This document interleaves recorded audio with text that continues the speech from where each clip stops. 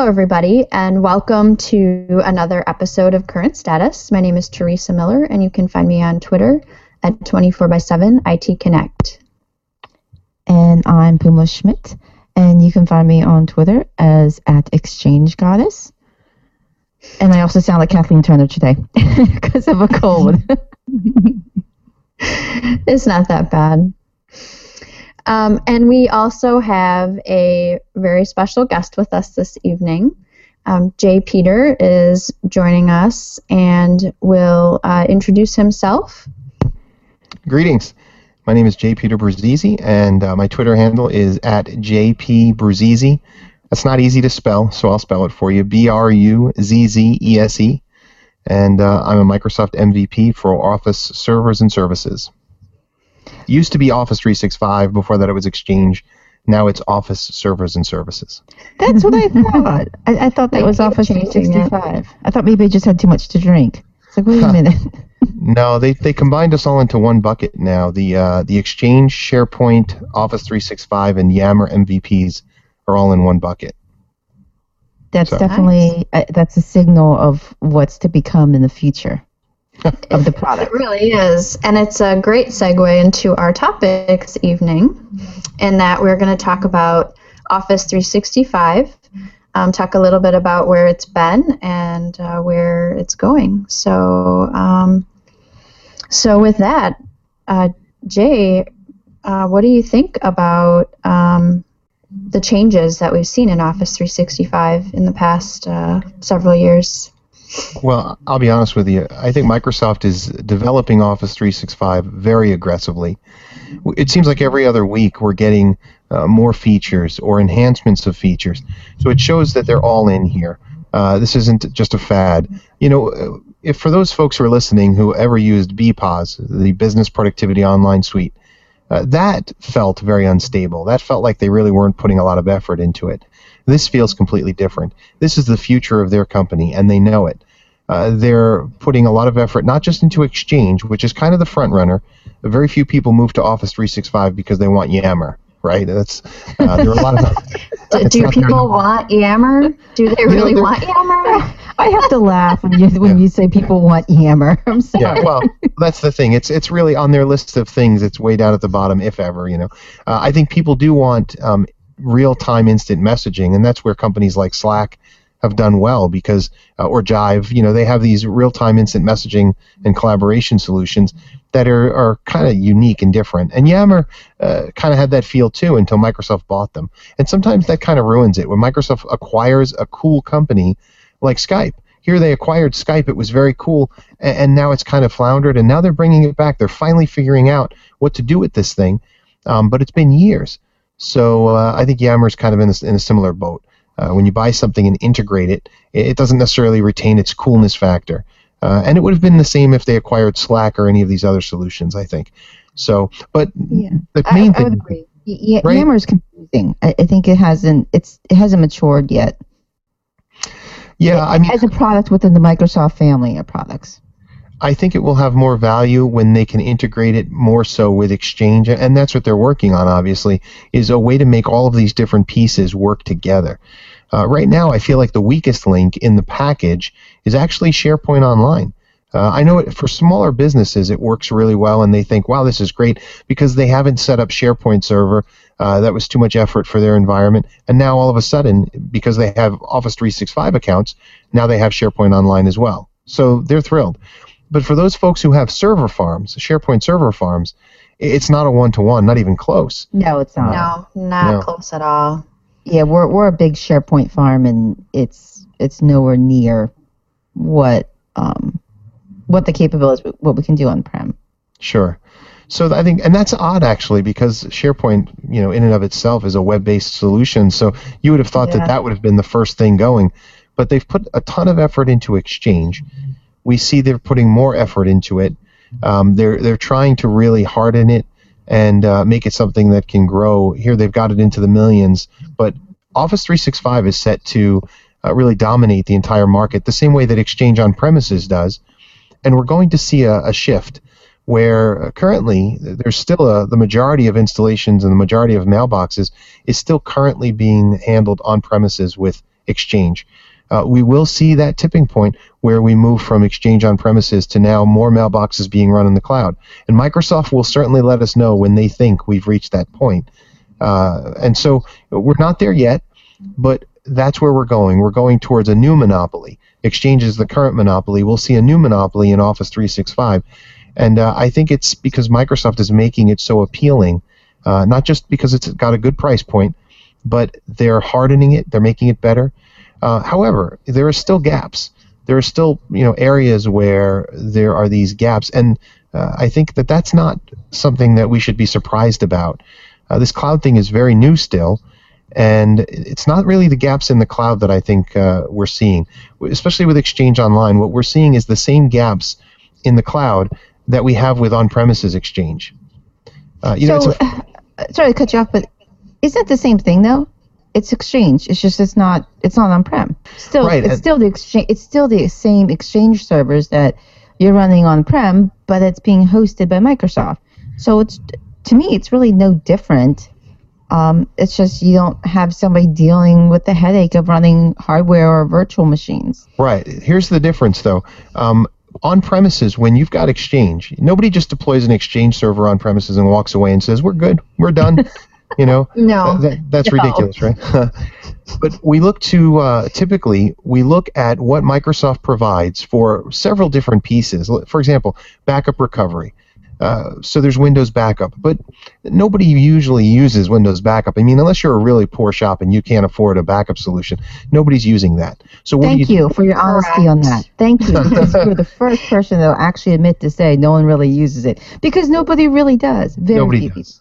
Yeah, I've made tons of videos on it, on how to use it if you had to use it. Yes. But I don't recommend it. I was just going to say that. Anywhere you look online, though, and that's when you talk about restores, that's what everybody uses as the base point examples. So. Right. Well, because it's there, and I think the dilemma is that if you're going to make a video on how to restore Exchange mailboxes or mail or the whole server, the databases, whatever, if you choose a product, now you kind of pigeonhole yourself into that product, because the product itself has sometimes its own lingo and its own way of doing things. And rather than do that, stay broad with Windows Backup, and then anyone can take that information to a new product, whether it's Commvault Backup, recovery, or something from Symantec, so you can take that knowledge from the base and go out there. But in real life and in real world scenarios, I would never use Windows Backup unless that was really all I had. Yeah. So that's one example. You've got the backup recovery side, but everybody knows that you also look to a monitoring solution as well. What monitoring do we have in Exchange, right? So of course you go to some kind of, maybe you go to System Center. That's kind of convoluted sometimes. eNow has a great solution. There's Mailscape, which I love because I love the fact that it's got these really big buttons in a GUI that makes it easy to see when things are good. They're simple. Green. Yeah, it's simple, right? I agree. And then you've got like your backup, not your backup, your security solutions. Nobody just trusts Exchange to handle security. You typically have some kind of appliance, let's say. So you have this appliance, maybe a Barracuda appliance, or maybe you go with a cloud-based solution. Maybe it's Mimecast or one of the other solutions that are out there. But you go with something, right? Same with archiving. Archiving is big with Exchange. Nobody just trusts what's built in. They usually go with a third-party appliance or cloud-based solution. Well, there has been more of a trend to go with native Exchange archiving. I've noticed that. And that's more from a cost savings perspective. Because some of the big archiving vendors meant for enterprises, one, it's too costly, and some of the functions and features you're getting are basically the same as the native Exchange archiving. See, and I've seen that used more for like PST replacement as well. The Microsoft product works really great in that space. I'm evaluating the built-in native archiving just to see if there's any cost savings. Because I won't name what vendor we're using, but, I want to see, hey, it looks like it does everything I need it to do, and I got this other product that I'm paying a lot of money for, and I've got to babysit it 24/7, and I really don't want to do that.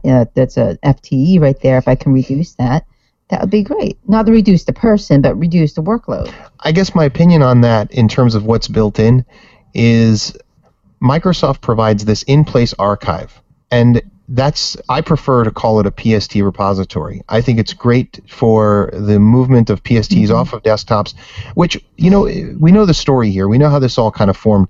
We started with mailboxes that had to be put on quotas because storage was expensive. So then people complained because they like to pack rat their email. So PSTs became an easy way to resolve the problem. We said, you know what, great, here, you take care of your own email. Just get it off of my server, and now you're responsible for it. And that was great until we had all of these Enron scandals and so forth in 2001, the sexual harassment lawsuits, the various data leakage lawsuits that have taken place. So we have all these regulations now: HIPAA, Patriot Act, Sarbanes-Oxley, all these regulations that we need to be compliant with, and that's where the archive came into play. And the archive, in-place archive, is still not an enterprise-grade solution. It's not even an archive, really. All it is a secondary location in your inbox or connected to your inbox where you can keep that on a separate set of disks. So you can put it on a cheap JBOD array instead of your high-performance, perhaps SAN solution. But what Microsoft says is, hey, listen, you can do that, but if you want to have that archive feeling, you have to put legal hold on all your mailboxes. Mm-hmm. So legal hold was never meant to do that. It was never meant to be an archive solution. It was meant to be a way for human resources or whoever was managing, this situation when someone comes in with litigation and says, hey, Mr. Nasty is sending emails that he shouldn't be sending. And you say, no problem, we have to put his mailbox on legal hold. Done. And now he can't delete anything from his mailbox. Now, here's the funny thing. He can delete stuff. He thinks he's deleting it, but it goes in this recoverable items behind the scenes folder. Right. Well, that's great. But now, what are we saying then? We're saying legal hold with the in-place archive and all of this other stuff, that this compares in some way to an enterprise-grade archive solution? I mean, with an enterprise-grade archive solution, the end user, especially if you got a little add-on in Outlook, the end user can go and find their own email that maybe they can't find. They've deleted it, it's gone, but they can go to the archive. That reduces administrative overhead. You can't do that with legal hold. With legal hold, they can't do their own search of the archive. It's really a convoluted solution if what you really need is an enterprise-grade archive solution. However, if you don't, in the case of people who are looking and saying, you know what, I'm paying for this archive, and I don't really need that, great, ditch it. But you might not necessarily want the in-place archive with legal hold either. I think it's, people say, well, is it a no-go in terms of the solution? Well, here's the value of it. Put the two together, in-place archive with legal hold, and you do have discoverability. So if that's really what you need and all you need, you've got it. I just think it's a bad solution on premises because now your storage is going to bloat. Oh, yeah, but it bloats with, an archiving solution. That's true, too. Yes. Yeah, it bloats in there, and there, it may even bloat 2 or 3 times more than what you're really expecting because you may be replicating to different data centers as well. So there are also cloud-based options that can manage the archiving pretty nicely as well. Of course, there's a fee with that, but letting somebody else manage that space, I think, can also be a nice option. Well, one of the things I like about using a third party, especially with Office 365, is with Office 365 there is no backup and recovery. They don't provide that. There's their native data protection, which is good for availability of the data in the moment. But if you deleted something several months ago and you went past the deleted item retention time, which by default is 14 days, you can do a remote PowerShell connection and you can up it to 30 days. But if you go past that, it's gone. And you might say, well, wait a minute. If I get the CEO of my company who says, I dropped an email here, I can't find it, it's deleted, can you get it back? I'm going to call Microsoft and they're going to restore it. Well, no, they're not. No There's way. no backup solution. But if you have an archive solution, a real archive solution, and granted, even if you have it on legal hold, it'll do the same thing. But with an archive solution, what I like is that your data is separate from the service itself. This allows you to run a leaner mailbox. It allows you as well to decide, we all think that we're going to go from Exchange on premises to Exchange online and love it and stay there. But in the event you ever did decide in the future you want to move to a new solution, you can move the service off of Office 365, but take your archive with you. Your archive in the cloud just switches to the new service. So I like that feeling. I don't like feeling like, Microsoft says, you can leave anytime you want, right?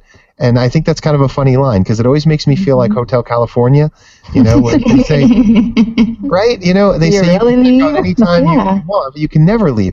And that's because when you move your mailboxes up to Office 365, maybe they're, a gig, right, or half a gig or whatever. But once you turn on this in-place hold and you start bloating out that mailbox, I mean, oh my goodness, you're never leaving. And that's brilliant, Microsoft's like, yeah, we don't want you to leave. We want you to stay. Right. They're like crack dealers, man. They give you a little bit. That's it. They give you a taste, and that's it. Oh, I need goodness, more. did you just say Give that? me more.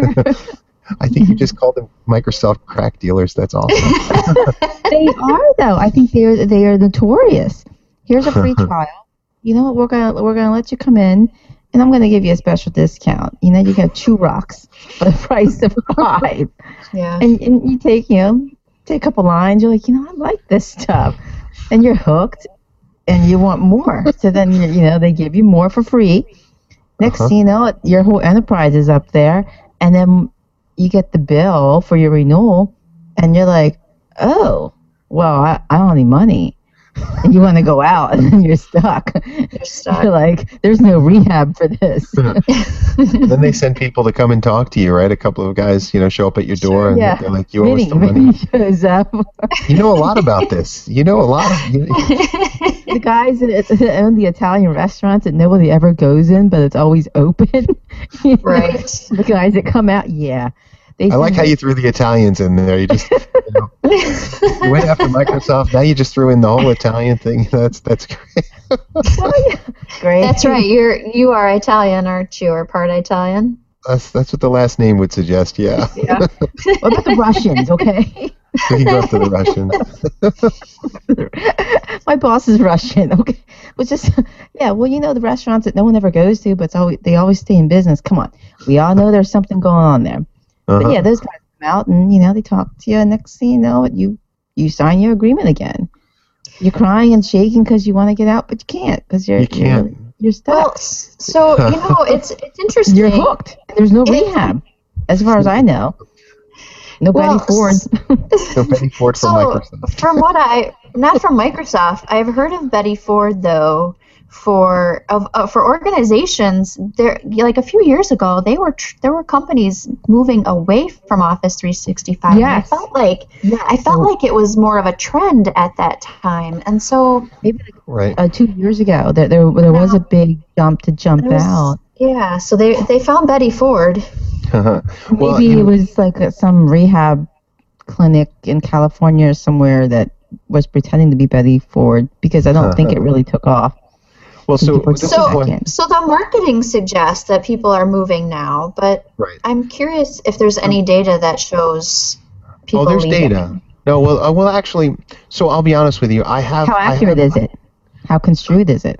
Well, and that's the thing. I like to talk when I'm looking for outside numbers. I look at Michael Osterman. I think he's pretty good at coming up with. Again, these are still statistics; they're just numbers. But I think that because he's not paid by Microsoft to come up with his stats, there's value to that. So I like Michael Osterman's stuff. But in terms of people coming and going, I have been traveling. I've been doing a road show actually that's sponsored by Mimecast, and they've been sending me all over. So I did one in Detroit. I did one in Indianapolis. I just came back from Colorado and Houston, and next week I'm going to London. And talking to, it'll be nice. I actually have some nice meetings set up in London, a couple of dinner events, a breakfast event. What's great is I get to talk to real customers, not just at these events, but on the phone as well. I get a chance to talk to some of these folks. Some really big organizations are either making the move to Office 365 or have made the move. 6 months ago, I talked to a railroad in the middle of the country. I can't disclose names, but 45,000 end users, mailboxes, they moved to Office 365. They had a few gaps, kind of like what we were talking about here, gaps with security, gaps with archive, gaps with availability, and they were looking at ways to mitigate that. But then I've also I met with a man who had 5,000 mailboxes, moved them all up to Office 365, didn't like it, moved them all right back down. And I thought that was kind of interesting that he made the full jump, because what a lot of folks do is they set up the hybrid connection, and by doing that, it puts them in a position where they can onboard and offboard mailboxes at will. and they try a few mailboxes. Maybe they try a department, maybe they try a certain section that they know that they're going to have these test users that can handle any kinds of change, because it is a change. And then they test it out first, and if they don't like it, fine, then they can come back down. But it was rare to see someone move 5,000 mailboxes and then say, I don't like this, and move them all back. But it's doable. It is doable. I think what I'm seeing now, though, is more and more companies are making more and more moves in that direction. They're not just putting 10 mailboxes or 100 mailboxes up and leaving it, because that was the concern a year or two ago, that there were all these hybrid configurations that took forever to actually establish, and then people were moving mailboxes, just a handful, and that was it. And Microsoft was worried. This is their future. They needed to get more and more people in there. I think what's turned the tide is actually not something Microsoft has done marketing-wise or sales-wise. I think that they focused on the product. They resolved the issues in the product. They made people trust it more, and then they started to say, you know what, there's some real value here. And then they started to move more mailboxes to it. And I think we're going to see that trend continue, that as they continue to put their effort into the product, people will trust it more. And so, yeah, I'm thrilled with that, because I love it personally.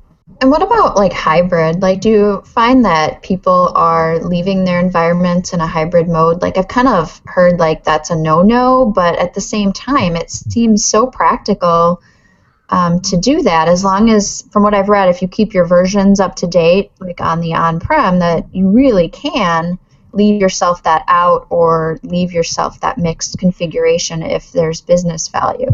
Right, yeah, you can leave it in hybrid mode indefinitely at this point. No one is forcing you out of that mode. I think a lot of people actually are opting to stay in hybrid because of so many legacy systems on-prem that I think the fear of potentially breaking something or something not working that's, a tier 1 app. Right, and there's that business value. Yeah, that's what I've heard is pretty much most people, if they've gone to Office 365, it's hybrid. It's just that fear of like, what am I going to break if I do cut off the strings and I'm completely in the cloud? I've just heard the recommendation multiple times that you should move away from hybrid. Like, you shouldn't leave it there forever. But I actually read something the opposite of that, though, recently. Gosh, I can't think of where I read it, but it was almost like Microsoft is stating that you should stay in hybrid if you have legacy systems. Maybe I'm just had too much wine. Well, what I recommend to folks, because I get that question a lot actually, should I stay in hybrid? How long should I stay in hybrid? And ultimately, what I say to them is you should remain in hybrid for as long as it takes for you to either feel more comfortable about the decision you've made and then make the full move, or until the problems that cause you to stay in hybrid are resolved. And I'll give you one good example. We had a company that was based in Boston. They had 3,000 mailboxes. And they had a unique situation where they had a branch satellite office in China, in Beijing, 500 mailboxes. Well, so what was happening is there was a great deal of latency for those folks trying to get their mail from the servers that were in Boston. So what they finally did was they put servers in Beijing. Well, that resolved the problem, because now there would be no latency for those users. Great. Well, now they're thinking about moving to Office 365. Now, one of the problems with a company that has multiple locations is that you can only choose one region for your Office 365 mailboxes. Currently, you're not allowed to say, well, I'm going to put half my mailboxes, let's say in Redmond, in the North America site, and I'm going to put the rest in Ireland, or I'm going to put some over here in Indonesia, or some down in Brazil. There are a lot of different data centers that Microsoft has, and they're actually opening up more. But you only get to choose one region at this time. Well, so if we put the 3,000 mailboxes in Boston, if we put them in a North American region, what about those Beijing users? Well, the thing is that by staying in a hybrid configuration, now they can retain their Exchange servers right where they are. The latency is not going to be an issue for them. And so until Microsoft either A, allows for mailboxes to be split between regions, or B, unless they actually enhance the quality of the connection from Beijing to the U.S. and they don't have this latency issue, whatever was causing it, they need to stay in that hybrid mode for the duration. And so they don't have a choice. If they want to go to Office 365, they need to do it with, either accept the latency or they need to stay in hybrid. So we just recommended they stay in hybrid and not worry about it. There's no statute of limitations on it. It's not like after so many days it says, oh, sorry, your hybrid is done. So yeah, you can stay indefinitely at this point. I like that option, and I like that it contradicts what I had read, because I think it's more realistic. I think it's definitely more realistic long term. Yeah, the other thing is, with a hybrid mode, you can have mailboxes in the cloud that, what's cool about it is it maintains a single global address list. Mail flow can go either through Office 365 and then down to on-premises, or can continue to go through your on-premises environment and up to the cloud. So you can determine that. So you're not actually being forced to adjust your services even. If you have a current infrastructure that you would appreciate where you have let's say an appliance, or you have some kind of encryption or something on premises that you need to use, Microsoft isn't saying, well, no, you can't use that if you go to a hybrid. The mail flow can continue to flow down and out. What about MDM? That's a good question. That I don't know in terms of once you move to Office 365, there are MDM tools that I don't know if they can reach out to Office 365 as well. It's not my area of expertise. What's wrong with you? Hey, you can't know everything, What do you mean? Come on, you're supposed to know everything. My biggest areas right now are security, archiving, and continuity. Those are the things I talk most about, with a big emphasis on security. That's big for everybody, though, security. I think that's just been huge the past 2 years, is how to secure our data. What's interesting is I had a good chat with some of the Microsoft folks when we were up for the MVP Summit, and this isn't under NDA, so I can tell you about this. We had a conversation about defense in depth. It's something I'm a proponent of, where Microsoft provides this free Exchange Online protection solution. It's free. And yet I always recommend a third-party solution get bolted on to the front of that. Absolutely. Yes. Yeah, and added I think layers of that's protection. Right, an added layer. Well, he asked me an interesting question because he said, why do you recommend that? And he said, is it because you don't feel EOP is up to par with any of these enterprise-grade solutions? And I said, okay, yes, that's true. I don't believe that currently. I said, but I do know that you guys are aggressively developing your solution, and eventually you will reach the point where you are neck and neck with any world-class enterprise-grade solution. I will give you that. He says, okay, and then what will you recommend? Will you then say, okay, now you can just go with EOP? I said, no. And he said, why? And he said, are you just sort of slanted against Microsoft's solution in this regard? I said, well, okay, I have to think about that, because maybe I am. Maybe after 30 years or 20 years or whatever it is that I've worked in this business, I've never trusted Microsoft to secure Microsoft. I've never said, let's use Microsoft to secure Microsoft. I've always said, let's use somebody else to do it. I've appreciated certain efforts, like I love Windows Defender. I actually like that on my desktop. But there are other efforts that I've just seen the gaps in. So I said, so maybe I am a little slanted, against it. I said, but I believe in defense in depth, but I also believe in security through obscurity. If everyone is using Office 365, and we've already said, I've said that that will be the case in the next couple of years, everyone will be on Office 365. There will be a tipping point away from Exchange on premises. So if everybody's using that, and then if everybody also decides to use Exchange Online Protection and doesn't go with some kind of other solution, or whatever that solution might be, the bad guys know exactly what platform you're on, and they know exactly what security solution you're using. There is no security through obscurity. They know exactly what you've got. And so now you become an easier target. Whereas if they don't know what's in front of Exchange Online Protection, if they don't know that you have, let's say, a Mimecast or some other third-party solution on the front end, right, protecting the front lines, well, then they don't really know where to come at you from. And the nice thing is having that double defense system, even if they're actually equal in terms of capabilities, but having that extra layer, to me, it's kind of like down in Florida we have these gated communities, but there's a police force. Why do I need to live in a gated community? Well, I'll tell you what, because you feel more secure when you've got that security in your community. And yes, you can always call the police, for anything extra, but it's nice to have that extra layer, someone who's right there keeping you safe. And I think it's kind of the same thing, that it's nice to have double protection with Exchange. I think, this is why I enjoy talking with you. You're so realistic. because most admins in the real world, we all think the same way. Why would you throw all your eggs in one basket? Mm-hmm. Just diversifying your layers of protection only increases your protection for you. Just throwing all your eggs in one basket just seems kind of silly to me. It's right. like okay, well, I'm going to use XYZ vendor for everything across the board. Okay, so you're going to have all the same virus stats. Awesome. It's great. It's funny. Right. It allows you to be able to take advantage of updates ahead of time. Potentially, you might even have a vendor that works in a time zone ahead of yours. They're potentially applying updates before the next vendor you're using. So I'm in favor catch something that someone else can catch. I'm in favor of stacking 2. I like 2 in the front. I think that the more the better. You have one vendor on your hubs, and something else for your spam filter that also does a virus scanning as well. You could do. Mm-hmm. I mean, there's different layers of that, and then potentially in your desktops, another vendor for desktop scanning, and the Outlook plugin. You could have up to 3 layers, or even 4 from the router perspective, from the network layer. Sure.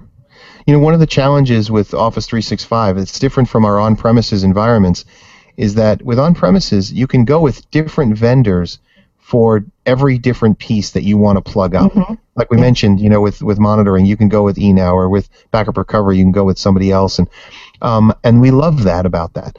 The difference with Exchange Online and Office 365 is that you really don't want to daisy chain too many solutions in front of your Exchange environment, because that'll create extended latency. You don't want your mail hopping from one data center to another. So one of the challenges that I found when I started to promote Office 365, I was doing it from a position of weakness because I didn't have a solution that fit. I had multiple solutions instead. I had all of these different pieces, and I was like, well, okay, I can offer them only one, right? Because I don't want to daisy chain 3 solutions. I can offer them a security piece, or I can offer them an archive piece, or I can, give them something else. But what I've been recommending to folks is that they look for an all-in-one solution to bolt on. A company that, and I like when they're looking for one of these, I need for them to go beyond just what they read on a web page about the solution, because what a lot of companies are doing is they're merging efforts. And you can almost see this in some of their products, because they might have their security piece, and maybe they were a security company to start with. So that's really solid, and the GUI is really nice for that. And then you see this like Frankenstein piece for an archive solution or something else that they maybe bought from somewhere else. And it's got like, the one color scheme is like blue and yellow, and then the next page it's like brown and orange, and you're like, what did they do here? But they're scrambling at this point. They know that Microsoft is trying to get everyone in their solution. And in order for them to do that, and this is kind of what we were talking about earlier, it is different from Exchange on-premises in that with Exchange on-premises, we have Exchange.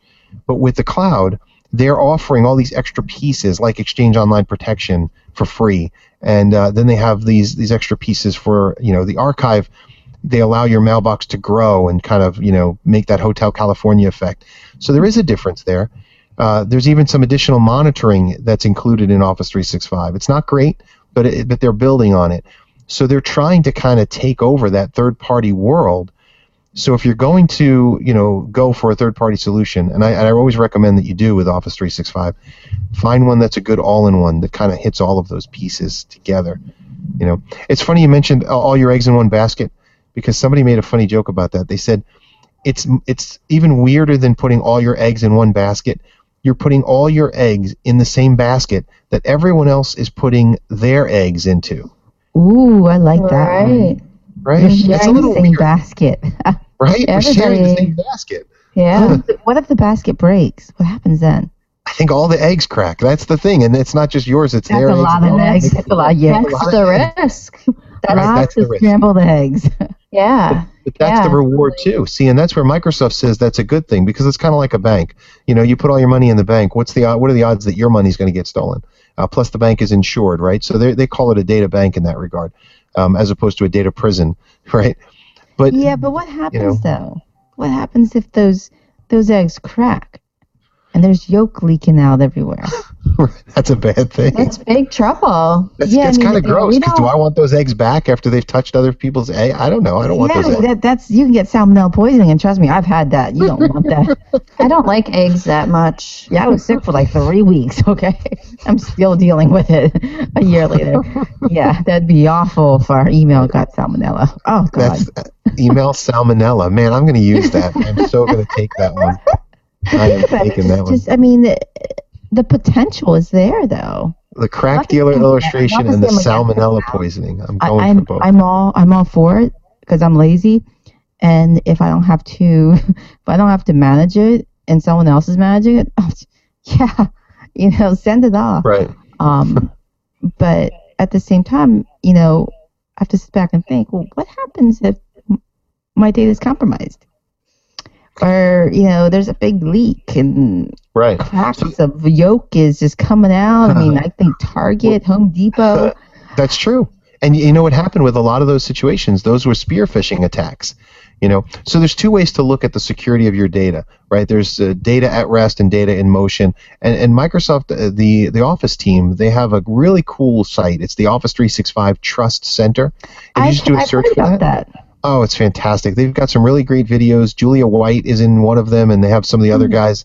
They do a great job of putting you at ease in terms of giving them your data. They show how they have redundant protection, and their data centers are super protected. And personally, I think anyone who is nervous about that should definitely go to the Office 365 Trust Center, and they will allay those fears. But where the biggest fears always are when it comes to data is the end user, right? They say that's the weakest link. And so the problem with spear phishing, right? This is the most maniacal thing ever. Spear phishing is becoming more and more the way that you get at a company. Because phishing, I mean, if you're looking for identity stuff, phishing is kind of, you could teach people not to click on phishing type links, right? They get an email and it's like, hey, this is from Dinosaur Bank, and I didn't know there was a Dinosaur Bank, and I didn't know I had an account at Dinosaur Bank, and they're saying I should give them my, social security number. You could teach people not to do that. But think before you click. Right, but I'm going to tell you a personal experience, and it's not to embarrass myself, but it's a true story, and I think it highlights how maniacal and deceptive spear phishing can be. So a couple of months back, I was out in Dallas, and I was speaking to a group of CISO, chief executive security. I don't know what the acronym stands for, but it's basically your security officers, as opposed to your CIO. It's the CISO. Yes, I've heard of that group. Mm-hmm. Yes. So it was fantastic. I'm on this program, and I was really thrilled to be there. I was interviewed by one of these guys about some of the same stuff we're talking about here. But there was another guy in the program. There were only two of us, and I never looked to see who the other guy was. So the night before the event, I check out who the other guy is that I'm speaking with, or who's coming on after me. It's Kevin Mitnick. And Kevin is well known as the FBI hacker who went to jail for 4 years, and now he can basically break into any company, and people hire him, like the movie Sneakers. They hire him to break in. He's never failed. Well, he gets up on the stage and he starts talking about some of these issues with users and how quickly they'll give up information, and the scary side to that. Within a matter of 2 minutes, using legitimate websites, he stole a woman's identity. Right? He asked for her name. He got her name, and then in 2 minutes' time, he got her driver's license, her mother's maiden name, her birth certificate. He got everything in 2 minutes' time. Oh, right I would agree with you. It's very easy. If you wanted to find out information about certain companies, the easiest thing to do is get to know the CEO's admin or some executive admin, because they 99.9% of the time have full mailbox access rights to the executive. Mm-hmm. And all you gotta do is just, work your way. That's a good point. Yeah, I mean they have the passwords. They have the power. Even though they're not supposed to, they still do. And they have full mailbox access on their Outlook profile, so they see all the emails that come through. All you gotta do is go to the admin's desk, and you can see every single confidential email that the executive has. You can see if there's acquisitions or mergers. I mean, you don't need to go to the executive. Just go to the admin. So here's the thing. So you can use LinkedIn to determine who's the CEO, who's the assistant, and you can find these people. Mm-hmm. You can use social media to find out when the CEO, because he likes to post on Instagram when he's in, Australia on vacation, and now he's away. And Right. so now you kind of Well, you can don't pick need to do your that. times. Just, find out who he is. Find someone in the company. You find out who the secretary is, executive assistant. Find that out, and from there, and I'm sure she's on Instagram or Facebook, Snapchat. Yeah, Right, it's not that hard. Yeah, social media creates a giant hole. You don't even know if the CEO's away. That he doesn't need to be away. That's because true. If the admin already has access, that's all you need. And Well, some of them already have. They got the password. They can go into they can connect. I've even seen some admins have their executives' email on their phone. Now, when I will say I do not approve of that situation, just because it's just the people that you should protect the most are your upper level, your senior management, because they hold a lot of confidential data. But they're notorious for the ones that don't want passwords. They don't want their mobile devices locked. They want to have a one-letter password, things like that. But it's like, do you understand that you have a lot of data? And how would you like it if some stranger picks up your phone and says, "Oh wow, XY company, you guys are going to buy X company for $2 or $3 billion," and they leak that out? That's not cool, but it happens. And all you got to do is just get to know that admin, and you can find anything out. Well, so what happened? Saying. No, you're absolutely right. What happened to me was I decided, after being on this conference with Kevin Mitnick, to write an article about this, and it was for InfoWorld. I write their Enterprise Windows column, and so I wrote it on a Tuesday, and it went live on a Wednesday, and it was all about how spear phishing is so maniacal, and how you have to be careful on what you click, and you need to even look at having solid solutions, technology to help protect your end users, the whole thing. That same day, I work with a variety of different companies, so I have different email addresses. That same day, I get an email. It's from the CEO of the company, and he's saying, "Hey, J. Peter, our numbers have changed a bit, and we're looking at your consultation, and we're looking at maybe changing our agreement. Here's a spreadsheet of the numbers, and tell us what you think." And I was like, "What?" See, he hit right to the core. He went right to the money, right after the money with me, and I was like, "What do you mean the numbers have changed? What is that going to mean for me?" Click. I click the link. Oh no! I clicked the link. And the funny thing was, it was a test, and I failed it. Now here, the reason I give this embarrassing story is to illustrate something very clearly, and that is, if I went and saw Kevin Mitnick speak, my hero in terms of like all things hacking and so forth, social engineering, and I've read his books and everything, and I heard him speak, and I saw him do this demonstration, and I wrote an article about it for InfoWorld, and then the very day the article goes live, I click a link. What does that tell you? It tells you anyone will click a link, right? That's what makes spear phishing. So they hit right at the heart. They did, and it's an honest mistake. You hear about stories of people, making that honest mistake, and it can destroy your life if it's the wrong link. But these people, they're hitting it at the heart. They're going after you on a personal level because they know, oh wow, it's a personal thing. What do you mean these numbers are different? This is going to affect my income. It's very.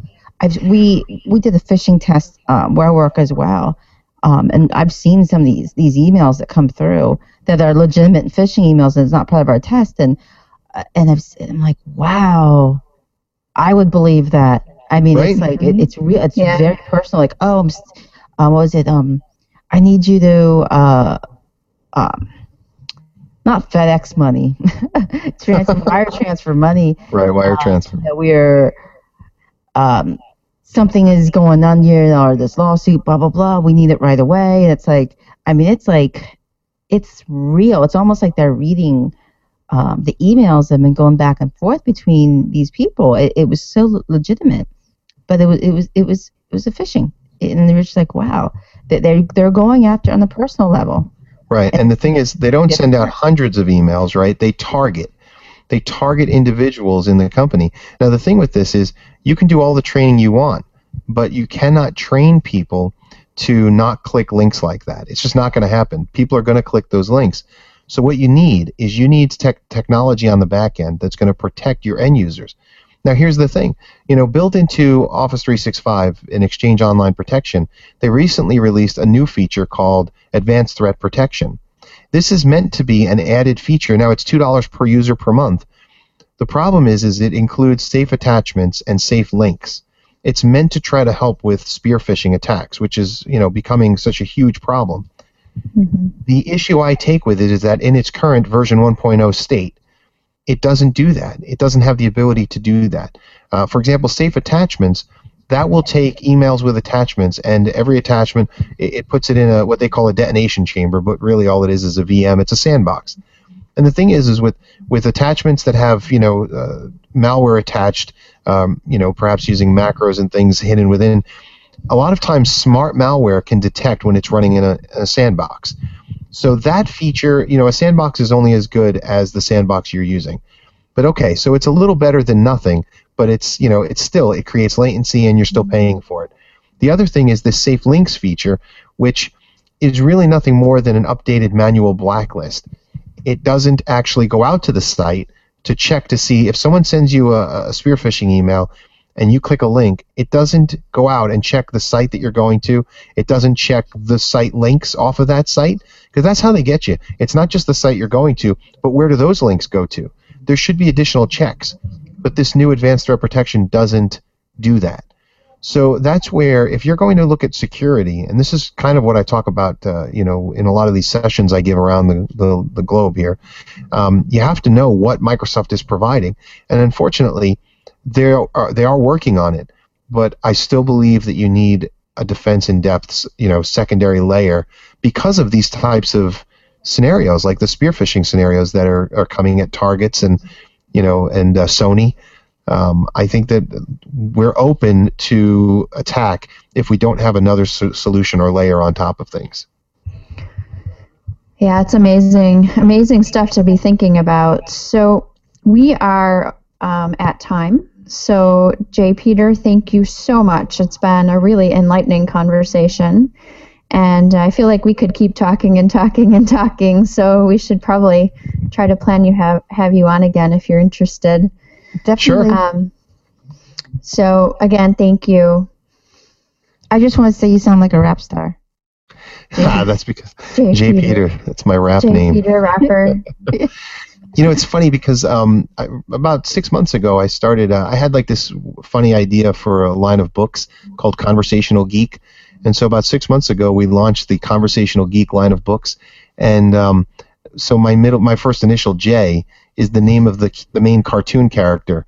I've never done a cartoon of him as a rap star, but now you've got me thinking. Oh, you have to. Oh, you have to. I like that. You have to. Yeah, totally. Yeah, I will. I'll ask the cartoonist to draw J up as a rap star, maybe with like a big gold chain with a J. Yeah. Oh, right? Yeah. You gotta Totally. get some grill. You gotta get like a nice grill too. Yeah. Nice. Okay. I'll ask him to do that. That's funny. The exchange grill. Yeah. Now you guys remember, because you worked with me on the Conversational Exchange book. You both worked with me on that, and we had some cartoons there. But Jay was never a rap star. So maybe when we do the Exchange 2016 version, we'll do that with him. We'll make him a rap star. I believe I was a club bouncer in the cartoon. That's right. You were a club bouncer in the one.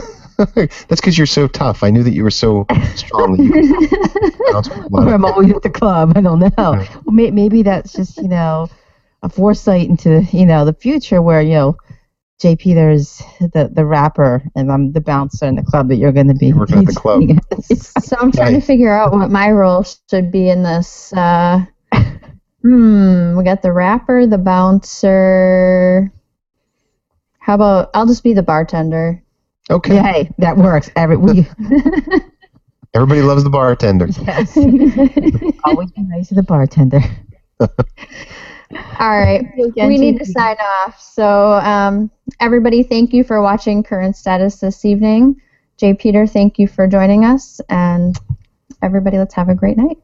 Yep, thank you. And in a couple days, this should be loaded onto iTunes. So if you didn't catch us live, you can listen to us on your iTunes. Sorry, I'm just completely lost it. iPad. Good night, everybody. Good night. Good night.